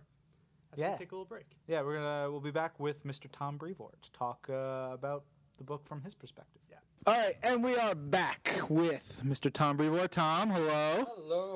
Hello. So we're talking Squadron Supreme. Yes. We had a very spirited discussion about it, having read it, and the fans seem to dig it. But we thought it'd be interesting to get your perspective on it. Yeah. Well, the reason actually is because when we were deciding to read Squadron Supreme, it was because I saw, I don't remember if it was on your Twitter, your forums, or something, a couple weeks ago. Mm-hmm. You sent out like the first page, I think it was the last page of the first issue and the last page of the last issue, just a demonstration of like, this is a good open and shut story. It's a good way to open story. That would have been for M-Day. Yeah. For the Mark Grunwald. Yeah, of course. I didn't realize that we were coming. All right, so... It was just recently, I remember... So yeah, I don't know. It prompted me. Squadron Supreme is one of my favorite stories. I was saying this earlier today. I have reread it probably more times than I've read a lot of other things. Mm-hmm. Where does it stand for you? And also the other thing we know is like we didn't read it until a few years ago. I only read it within the last decade. I mean, I read it as it came out. Yeah. So I read it as an actual reader. Yeah. Because nowadays we have previews and we're inundated with before a book comes out. What was, how did you know? Well, I guess the characters were established for a while and everything like that. The characters were established and had shown up in other places, Avengers and Defenders and so forth. Right. But even within that, this was 1984, so while there wasn't an internet, it also wasn't so primitive in terms of there being a direct market. There was Amazing Heroes, and there was the Comics Journal and the Comics Reader, and there are places where you could get news and information about stuff that was coming up. So you had some sense of it. I mean, even Marvel Age and bullpen pages and so forth would give you some sort of indication that a thing was happening. And Squadron, when it was coming out, very quickly, like within an issue or two, everybody was sort of taking notice of it. Oh, really? Okay. Well, and they were all taking notice of it essentially because it was, effectively Marvel publishing a book about a bunch of characters that somebody else typically publishes. Well, that's the immediate draw. That's what I said earlier. I was like, when I first started reading, I'm like, oh, I just want to see, this version of this guy and what he's going to do here. But then I don't know if that was like the subversiveness of Grunwald, or if he even knew what he was doing, that was like what grabs your attention right off the bat, but that wasn't what stayed with you. Well, Mark, Mark was an enormous DC fan. Yeah. Technically, he was a bigger DC fan, really, than he was a Marvel fan. As a young guy and as a reader, that was the stuff that he started out reading. And in fact, if you go to my little page on YouTube, so I only have like 2 or 3 videos up, but they were all for the Mark celebration. And there's one video that's like that Mark's wife had made for his memorial. That's like his life in photos, and you can see these photos, old black and white pictures, where he has gotten like a dozen kids in his Midwest neighborhood, and they're all dressed up as different members of like the 1962 Justice League. Oh. So it's not just like it's a kid playing Superman and a kid playing Batman. You know, there's a Green Arrow. There's a Martian Manhunter. It's, you know, it's like a little mob of child cosplayers in an era where that didn't happen. You know, there's photos, and they go by pretty quick because it's a montage, but you can stop and look at them. Where they're restaging covers, like they're all set up, and that was all Mark. Clearly, he talked. You know, a bunch of kids in his neighborhood into doing this, and he talked somebody into making the costumes, and you know, he clearly was the ringleader of this. So Mark, you know, was a big DC fan. He would talk about those characters a lot, and he didn't get to play with any of the real DC characters all that much. A little bit towards the end, when they did Marvel versus DC. Mm-hmm.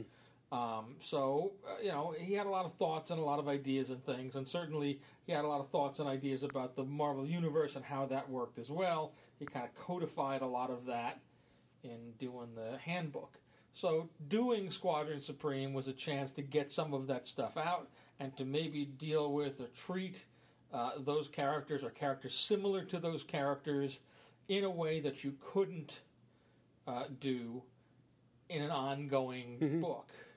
You know, additionally, at the time Squadron was coming out, the Justice League book had just transitioned over to being the Justice League of Detroit. Oh, so you know, timing. it was a good time to be doing a Squadron Supreme book with all of the A-listers because you know the best guys that you had in the actual Justice League book at that point were Aquaman and the Elongated Man and Zatanna in a weird costume. You know, like those were the mainstays.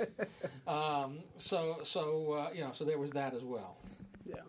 So as you're reading Squadron Supreme right off the bat, you know you've got the DC stuff, but I guess when did it shift both for you and for everyone else so they realize that okay, this is more than just a Justice League send off. This is actually a pretty important story. I guess I also want to know if people like it's lauded as being so influential later on for, you know, stories like Kingdom Come and Marvels and whatnot. It's influential, but it's more like it's the vanguard of those stories. You know, there was a lot of thought somehow. Something was in the zeitgeist in the 1980s, you know, where people started talking about these characters and thinking about, you know, that eternal question. How would they really be if they really existed in the real world? And that's very much been, you know, the stock in trade of Alan Moore and all the things that he did during that period, you know, bringing that sort of sensibility and a bunch of other people as well. You know, at least among, you know, larger projects, you know, Mark kind of got to it first. Yeah. And that, you know, his handling on this was very much, you know, came from the core idea of, okay, if a bunch of superheroes sat down and decided they were going to fix the world, how would they do it, and what problems would they face, and what problems would that cause, and how would this all kind of play out? And that's the story he did. If you look at that story, there's one real, genuine fight scene in it, over 12 issues. Yeah. Only one. And in that fight scene, like, a dozen characters get killed. It's brutal. So it's a very, just on that level, it's sort of a slightly more realistic take. It's not necessarily gory, but it's, you know, if you're using superpowers against one another, pretty much one shot is enough to finish anybody. Yeah. So it's, you know, even on that level, it's that sort of a world, and he was as much interested in, you know, working out the ideas of, okay, well, if you've got these powers and this background and this technology and this whatever, how do you do it? How do you implement this?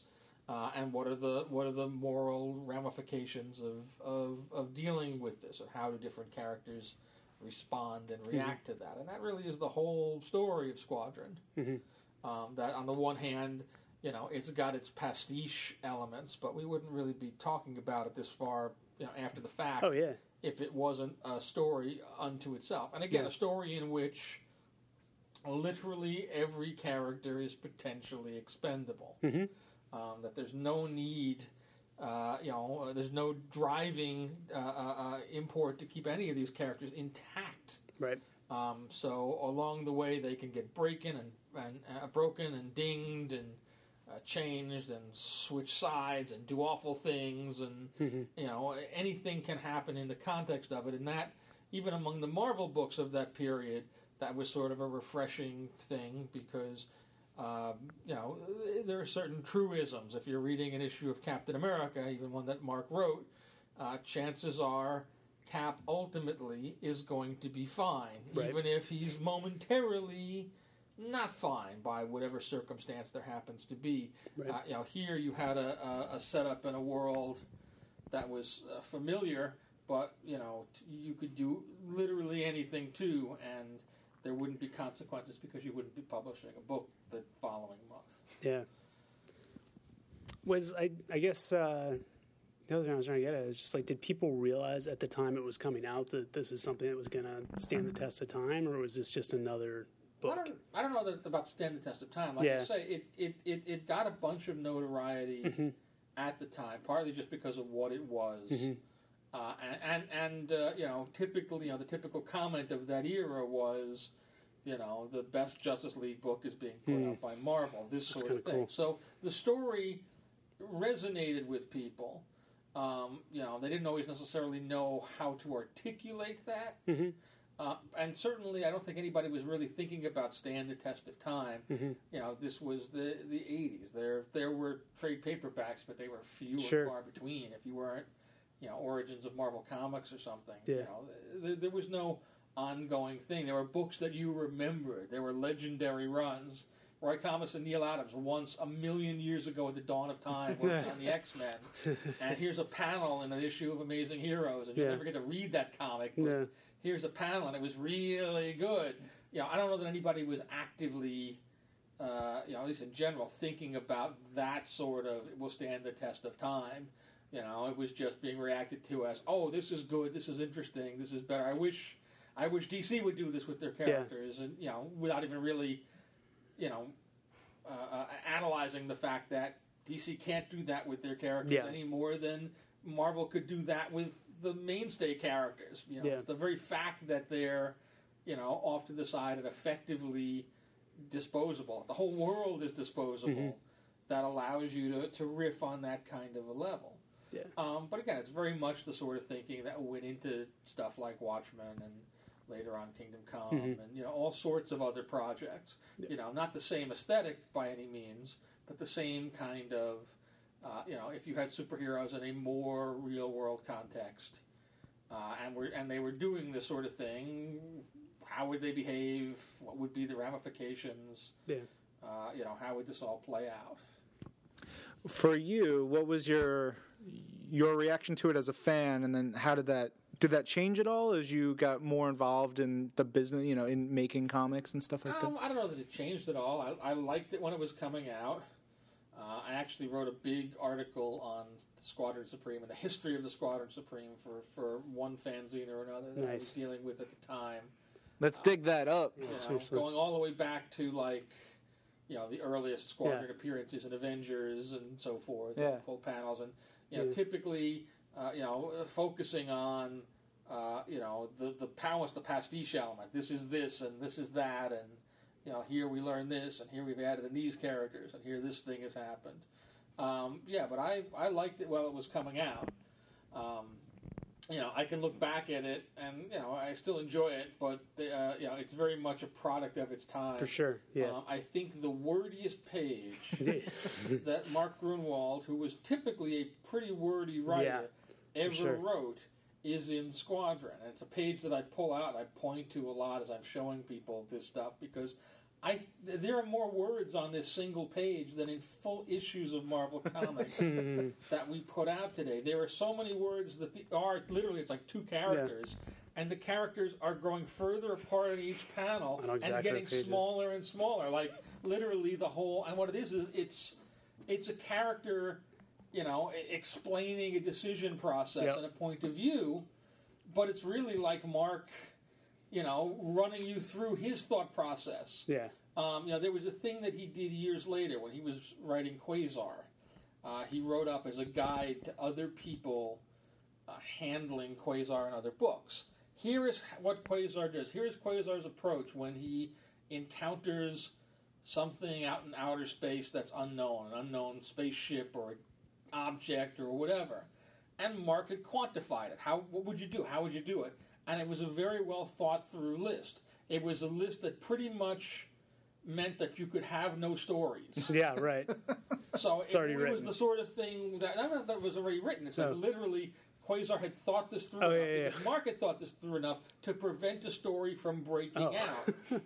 If I find an unknown thing out in space, the first thing I do is I encase it in a quantum bubble to contain it while I analyze it. And then I try these methods of communication and analysis, and I try this, and I do this. And if I don't get this, then I put it here, I throw it there to this uninhabited place, or I do this. Like everything, Mark had read a lot of not just comics, but other fiction. Yeah. And he thought, this is a guy who's good at what he does, and who has thought this stuff through. He's not going to make any of the stupid mistakes that you would make. He's going to do everything very legitimately and very by the book. And if you follow these rules, every episode of Star Trek would be, your spaceship flying around and having absolutely nothing interesting happen to it because you follow the protocols and nothing bad will happen.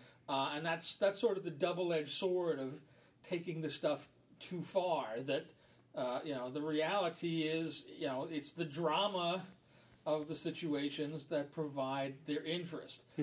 Sure, if you stare at any of these things, they don't really make sense. The Marvel Universe is the world outside our window, despite the fact that Reed Richards discovered unstable molecules, 15 years ago. That's an enormous... Forget about just the simple applications of nobody ever needs to buy a pair of clothes again. The ramifications of just that thing. He didn't invent them. He discovered them. They exist. They're out there. He figured out how to use them, which means that A, somebody else would have, and B, they probably would use them for more than just making superhero suits. Like the entire world would be different just from that. If you imagine, the invention of whatever, the iPhone, everything is different now than it was 10 years ago. It's that graphic that you see pop up on Twitter and Facebook all the time of here's all the gadgets 10 years ago, and here's your phone that does all that stuff now. Even the simplest things in a superhero context do that. Tony Stark has a suit of armor that has boot jets built into it through which he can fly without refueling, at least nationwide in no time at all, with no apparent pollutants, no real need to recharge other than solar battery and whatever else is in the arc reactor. Like, you want a clean energy source, forget about fighting bad guys. Like, you just cracked the craziest stuff in the world, the most difficult stuff in the world, and yet you haven't because you don't want everybody to have a suit of armor. It's fun sometimes to do that as a what if. Yeah. But, again, those fans who ask, why doesn't Iron Man make a suit of armor for everybody? Well, on the one level, it's a good question. On the other level, the real reason is it's not terribly dramatic if everybody shows up to the gunfight, with every possible weapon and contingency planned for. And so that's the only place that I could look at something like the things that were done in Squadron and go, this worked great for that. Also, I know because I talked with Mark and I worked with him, and before he passed away, like he and I had talked, I wanted him to do follow-up to Squadron Supreme. He'd done the graphic novel, and he'd had, an idea for the follow-up. And we had talked about it, and he was going to do it and write up notes, and it never came about. And, I don't know. I know like one or two little bits of business, but I know the overall, concept of it. And the overall concept of it was basically, by the end of that first Squadron Supreme story, the squadron had come face to face with the fact that they built a utopian society that only works while there are people as uncorruptible and unblemishable as them running it, and it now needs to be taken apart and taken down. But before they can do that, they go off in space and fight the Scarlet Centurion, and then they end up getting blasted into the Marvel Universe and so forth. And so the story that Mark was going to tell was they finally get back, and now it's that whole machine has been running ever since they left in the hands of people who are more corruptible, and more all these things that were good have been tilted towards the bad, and so now they must combat this dystopian society that is the result of their own work. That's essentially, well, more or less kind of like what was told in the New World Order one-shot eventually, right? Yeah. Did you work on that? Yeah, the couple of pieces that we had, I went to Len Kaminsky, who had also worked a lot with Mark back in the day, and I said, let's do this. It kind of comes out of, we were doing some Squadron stuff in Avengers at the time. That. I have these three pieces that I've got from Mark. Go off and do this thing. And, it could have been bigger and longer than that, but at least, touching on some of that. I don't know that or any of the actual plot of that is what Mark would have done. I know he had a couple of things. I know that the secret police force, totalitarian Judge Dredd style guys would have been the Blue Eagles, named after the dead character. I knew, and like I say, there were just a couple of little bits that he had mentioned and that I remembered, but those are bits, not plot, not theme, not character. Yeah. And so what he would have done with it would have been vastly different, I'm sure, than what Len and myself did. Yeah. Before we kind of wrap up, one of the most interesting things to me about Squadron, and again, we were talking about it before, was as much as you have the DC characters who, at least early on, were very uncorruptible, then you have the Marvel characters who were a little step more towards being realistic, a little more flawed. And then, to me, you almost had the Squadron characters we were talking about this morning were like, they were even a step more sometimes. Like, they were good people, but they were kind of jerks a lot of the time. They were more human than they were very human. See a lot of representation. Well, they were they were allowed to be fallible. Right. Partly because you didn't need them after the story was done. I mean, that most crass level is really what you're talking about. Yeah. But again, it's a way to, and there are characters in that do awful things. Awful things. But you understand them. Certainly. They have feet of clay, and those feet of clay sometimes collapse under them based on the situations that they're facing. Even the ones that don't even necessarily go bad, like the wizard pulling out a machine gun and machine gunning down the villains because they're threatening his family. Yeah. Even though nobody is actually hurt in that scene, it's that moment where you see the line that the character will cross. If the situation is correct. We were bringing up earlier just how Tom Thumb is one of the most interesting characters to me in there, and he is so alienated by the rest of the team, which in the sense that they don't really, they work with him, but they don't want to associate with him outside of work. Right. And then once he dies, they're all revering him. Right. And that's very true to life, I felt. That's like, sure. If this guy's on the team who's kind of, he's the brains and he's doing all your dirty work for you, but no, you don't want to hang out with him after work. But then after he's gone, like, oh yeah, he was a saint. He was the best. Yeah. It rang very true, disturbingly true, I think, to a degree. Do you have a favorite character in the group?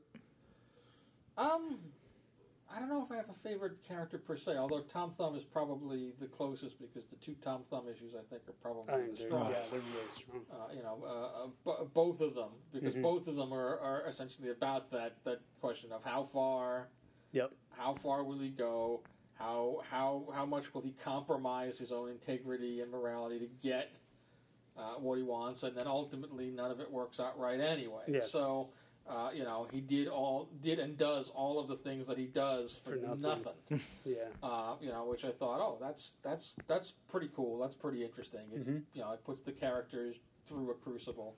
But I in essence, I like them all. I like the context of them all pretty well too. And a bunch of the things that Mark did with them. I like Hyperion losing his sight and wearing the crazy goggles. Like I would bring that back in a heartbeat. Maybe I'll do that with Hyperion. Yeah, I was just saying, you got a Hyperion. I liked most of it. Yeah. But I'm trying to think of what else. Yeah. Cool. At the end of the book, and I just reread the last issue on the train today. It literally takes Nighthawk till the last 4 pages to finally convince Hyperion you were wrong. But I think one of the things that makes the story work is that whole 12 issues, you're not entirely sure if the Squadron is wrong. Right. And I don't even know if after the story you're sure that they're wrong. Do you feel like that was Mark's intent? Because on the one hand, I'm like, all right, Mark's speaking to us through Nighthawk at the end and saying this is the conclusive thing. But on the other hand, I was like, I don't know. And I mean, I will never know. But on the other hand, I thought he was saying, you know what, this is a complicated issue. We don't know who's right here. Nighthawk might be right. Hyperion might be right. Well, We're not sure. I mean, I think he certainly wrote it as a complicated issue, but I think he definitely ultimately wrote it that Nighthawk's position is Mark's position. Yeah. Having looked at it and stared at it and thought about it, particularly in 12, where again he's laying out his premise. Yeah. That is Mark effectively speaking through the character and saying this is what I believe to be true. This is the theme of my piece. Is that. I thought it was effective too, because it's as much as Nighthawk or Amphibian or all these other characters throughout the series kind of say we don't agree, they're not really able to formulate an argument, as you're sometimes not in the heat of whatever. And then when Nighthawk has Hyperion as a captive audience and he lays it all out, you're like, oh, okay, yeah, that's right. That's what he was trying to say. Right. These whole 12 issues. Yeah, I always like the fact that I guess it's about halfway through the series, 6 or 7 issues in, Amphibian just has enough. Just takes off. Yeah. He just takes off back Love to that. the sea, and he doesn't come back. No, yeah, he doesn't show up again. He took off, and your assumption is, well, he'll be back for the big finale, because of course he will. He's going to be back for the big fight at the end. Yeah. But no, it's the last you see of him. He I goes love back that. to hang out with the dolphins, and he is done. Never see him again. I think it's great. Yeah, it's great. For fans who want more, what would you suggest? Other stuff written by Mark. Obviously, earlier on in the podcast, we talked about Supreme Power, and we had tons of praise for Al's Hyperion issue in Avengers this week, which was terrific. It's well timed for us. Yeah, it was crazy, crazy timing. But anything else you would suggest? Again, there's Squadron proper, and then there's the book of all the other Squadron stuff. That after the 12-issue thing, Mark and Paul Ryan did. Yeah. The Squadron graphic novel. Death of a Universe. Death of a Universe, which those are always funny to think about as graphic novels. Yeah. It's they're only 64 or 80 pages long. It's not what you really think of as a graphic novel, but that's what they call them. So that's that's clearly the most the most immediate thing. And then to some degree, anything else Mark did. I don't think a lot of his Quasar is in print at this point, but that's probably the next, especially for the first year or two, the first 25 issues or so. It's not dealing with exactly the same things. It's set in the Marvel Universe and so forth, but a lot of Mark's thought processes and things. Some of the stuff that he applied to Squadron show up there. And at least at the outset, it's him and Paul Ryan who finished out Squadron. So there's a sort of consistency on that level. Awesome. And they show up eventually, right? Yes, they do show up in Squadron. That's where they pop back in. Yeah. I was wondering earlier. I was like, why did they show up in Quasar? And I forgot that Mark wrote it. Because Makes perfect sense. Mark was writing Quasar. That was the place he could That's do where he could that. drop them off. And that was one of those things too, where he brought them into Quasar and they did nothing with them. Yeah. And I remember being like, what are you doing? Yeah.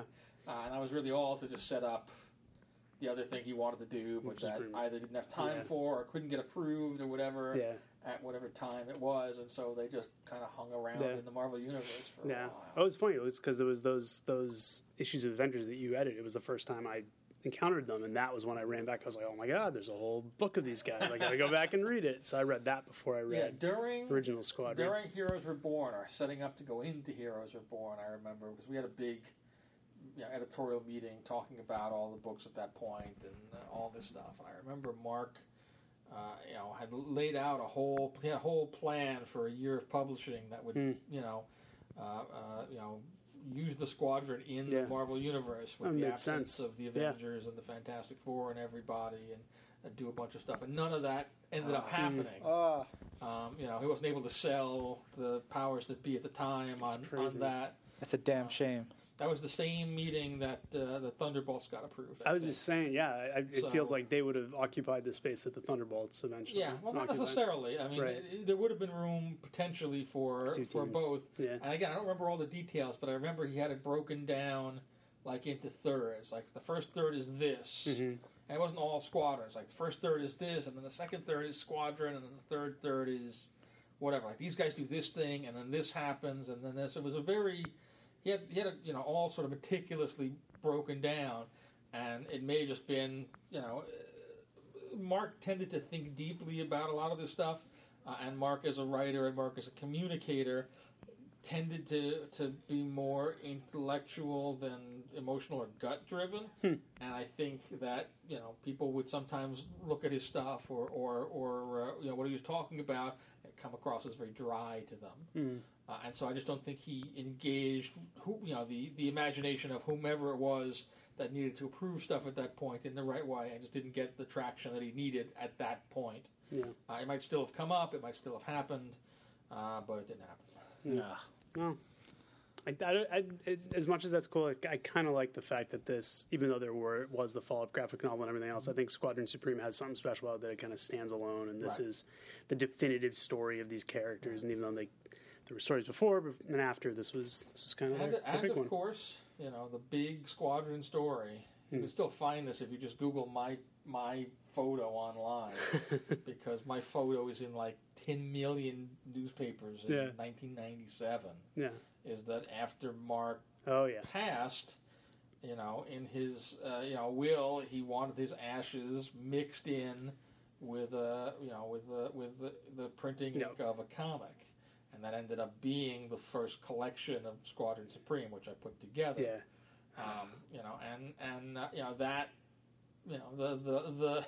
The gruesomeness of that. Caught AP fire. Yeah. It was everywhere. There's one photo of me holding like the book. Oh man! And the container that the ashes had come into, which my assistant at the time, Glenn Greenberg, had put Mark's picture on, which is still in my office. So Mark is still in my office now. And that thing ran in like 1 million newspapers. Oh wow! I didn't know that was everywhere. And it was enough that I think. They both because there's nothing on the actual book itself that says anything. Yeah, they were actually like stickers sent out, particularly to bookstores, to indicate these are the books with the dude's ashes. And then we did 2 or 3 more printings over the years, and they had to add to Catherine wrote the introduction that talks about this. That's and at what the I bottom, have. They had to add a disclaimer that said, second printing, no ashes included. I was so gutted when I got to the end of the intro, because I was like, oh, this is so cool. And then it comes to the end and it says, there are no... I was like a 3rd printing, and it says, there are no ashes in this For the longest time, and I don't have them anymore, in one of our moves, they have gone away. But for the longest time in my office, I had a box of those trades. It was whatever the box of the era was, however many books were in it, 12 books or something.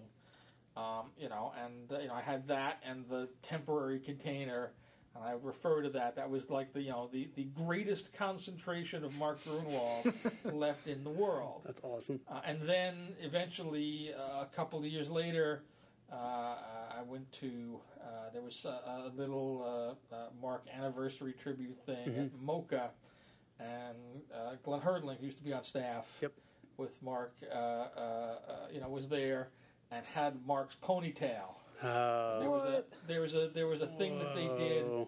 A bit of theater, drama theater that they did at one of the Marvel retreats, where they staged this whole shenanigan, because Mark had a ponytail because it was the period, and he was going to cut it off, and the jazz that they staged was that Glenn had gone in and like cut it off on him, and but Glenn still had it, and I went, oh, that's a bigger concentration. And so the books eventually just went away. There's no value anymore.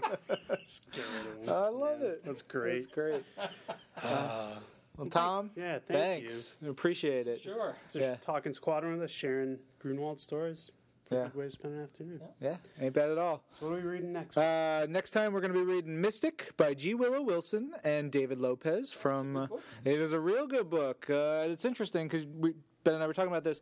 We usually pick books of, we've gone all the way back into the 60s, and this is the first one that we actually covered on the podcast as it was coming out. We'll take another But, look. with G. Willow doing Ms. Marvel and David on Captain Marvel, it's just, You should get Janine in to talk about that. just thinking the same. Yep. That's what we'll do. Very cool. Right. Guys, thanks for listening. We'll be back with another episode next week. This is Marvel, your universe.